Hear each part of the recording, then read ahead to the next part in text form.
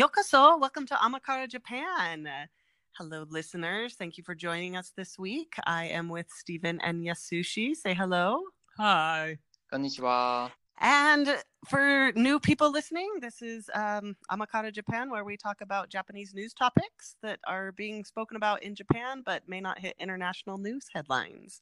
And this week, kind of the article deals with something that is kind of always consistent in Japanese culture, but the news that's being discussed is Tokyo University is basically banning clubs that discriminate against females.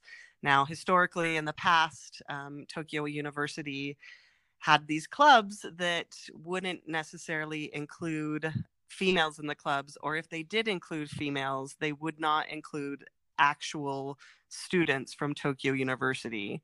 Tokyo University is a very high-ranking university in Japan. I mean, kind of related to the Harvard or Stanford or MIT in America, or Oxford or Cambridge, kind of these high-class universities.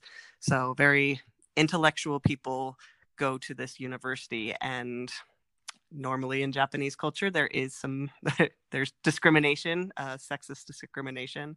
So Tokyo University is trying to take a stand against that. So Yasushi, tell us a little bit about kind of what's been happening, what this discussion has been with the university.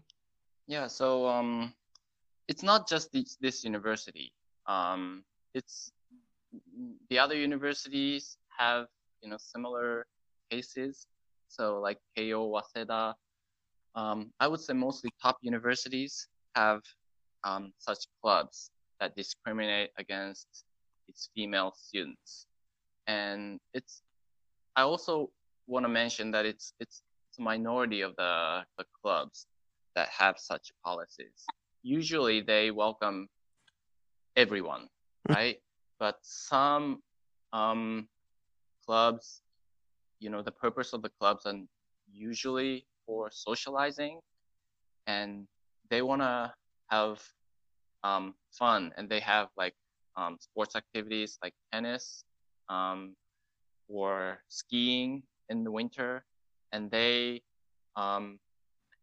ban their female students from entering the clubs. They welcome female students from other universities, and that usually means universities from lower tiers.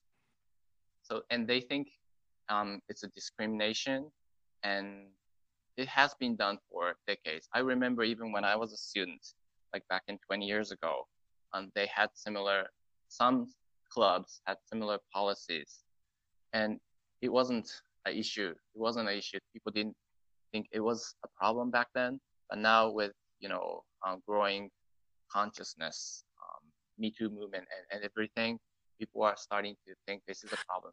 And I think it's a significant change that a student body in Todai, the most prestigious university in Japan, has taken such an action to change the status quo. Yeah, and I think it's not something that people are widely discussing about, but it had some impact on the college communities. And I think this, just because this is so symbolic that it happened in Todai, I think other universities are going to follow. Question on, like, are there specific clubs, like, well, two questions. Like, you were talking about like a tennis or skiing. Like, is it more like socialistic clubs that have this discrimination? Yeah. Or is it and then the other question is why even though in some clubs they allowed females from like lower ranking universities to join, like what was the purpose for the kind of not allowing the Todai students to join? Yeah. So to your first question, it's like a fraternity or sorority in the US. Okay. The purpose is to have fun, to socialize. So they don't really have a like a theme. Like, it's not a science club. It's not like a meteorological club. Those clubs would welcome everyone. only like socializing clubs. That we call it all-round clubs because they do everything. If it's fun, like camping or skiing, or in the summer they go to the beach. Those kind of Okay. clubs. And to your second question, um, they don't like to have their female students in their clubs because um, the guys are usually afraid of their female students. They think they're too smart for them. So what you're saying is the guys who are also in the same school with these female students feel that their female counterparts are smarter than them. Not necessarily smarter, but but obviously some are smarter than them, right? And so this is the bias. This is a discrimination. They want women who is, much less intelligent. They want to feel like they're the smartest people in the room. They want to be, as men, they want to be smarter. Do you think that has to do like? So we were kind of talking about a while back about the doctors, like the female doctors, like they weren't allowed into the schools, those who wanted to be doctors, and so the men were getting in with lower scores.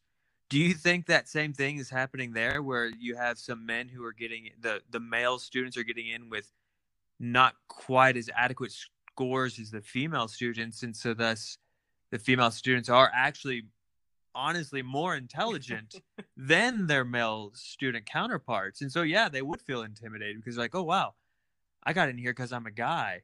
They got in here because they're actually smart. Yeah, I think.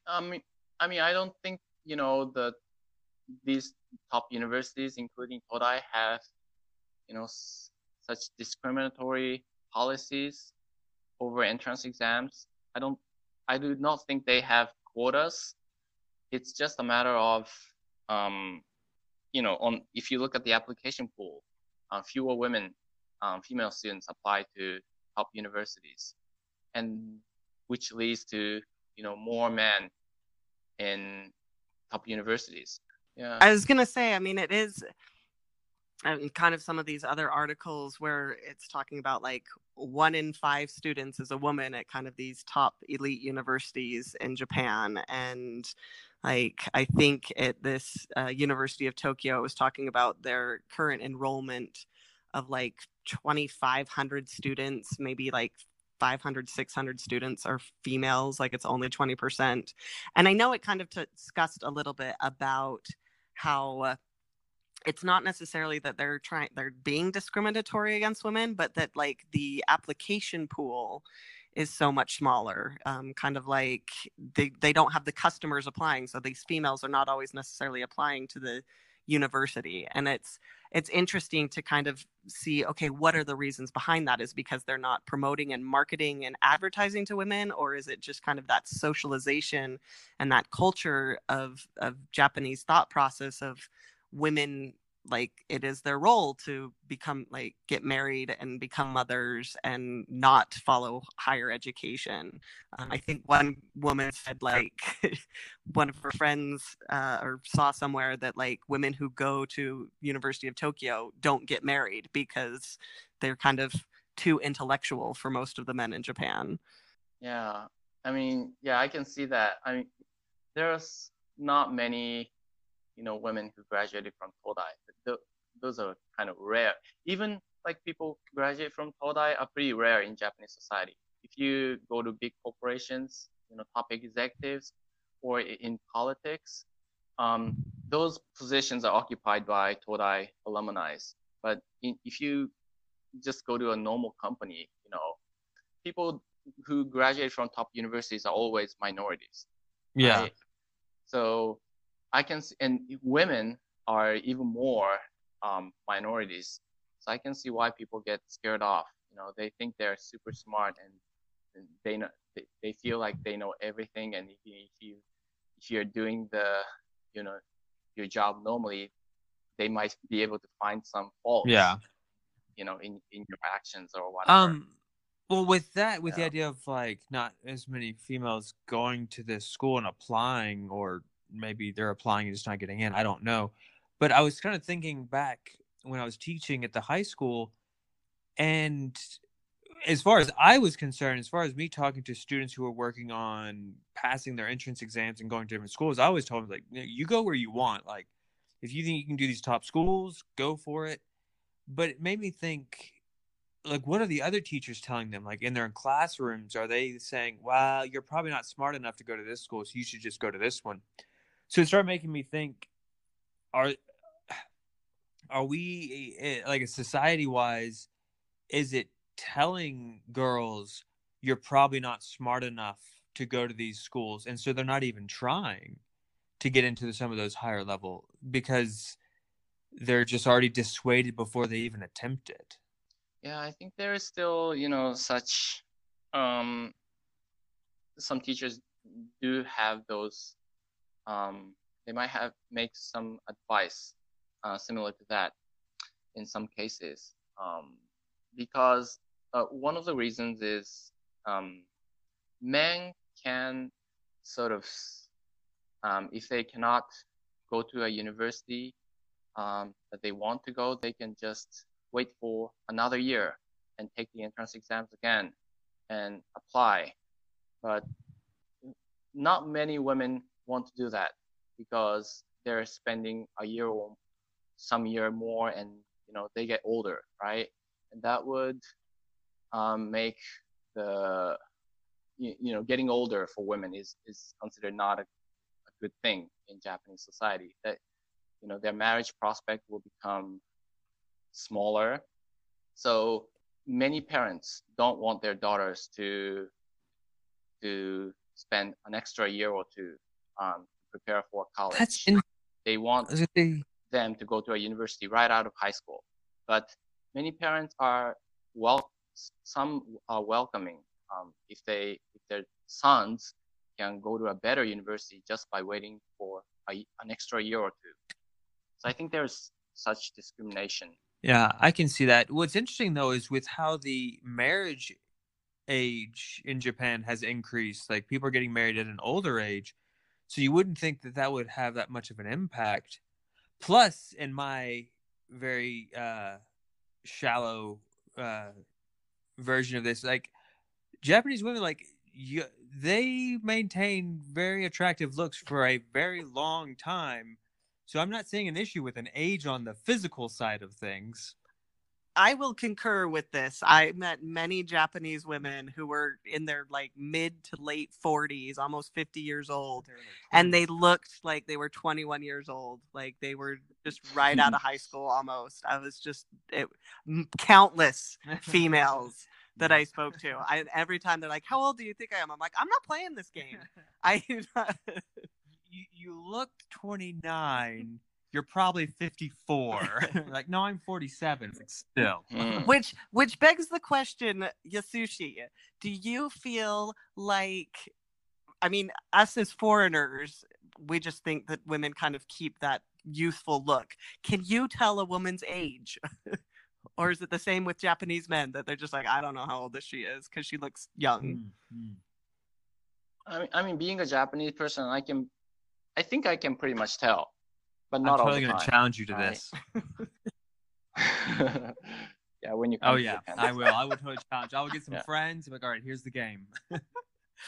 Well, I hope that, like, as we have talked about this a few times here on our podcast of, the discrimination between male and female, and that, like, it is a very, very very large gap that is slowly closing. I wish it was happening sooner than, or quicker than as slow as it's doing, but it'll be interesting to see kind of these following years as Todai has decided to stop this discrimination and see like what other universities are doing, and if that encourages more women to apply to some of these elite universities, that maybe that instead of the 80 to 20% male to female ratio slowly starts dwindling to where you can get 30-70, 60-40, and hopefully 50-50 at one day. So yeah.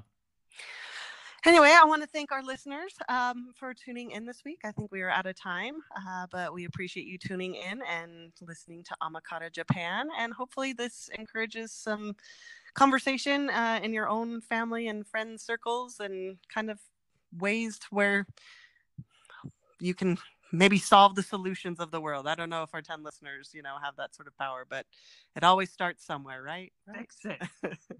Anyway, thank you for tuning in with us, and we hope you will tune in our following podcast. Thank you. じゃあね。気をつけて。さよなら。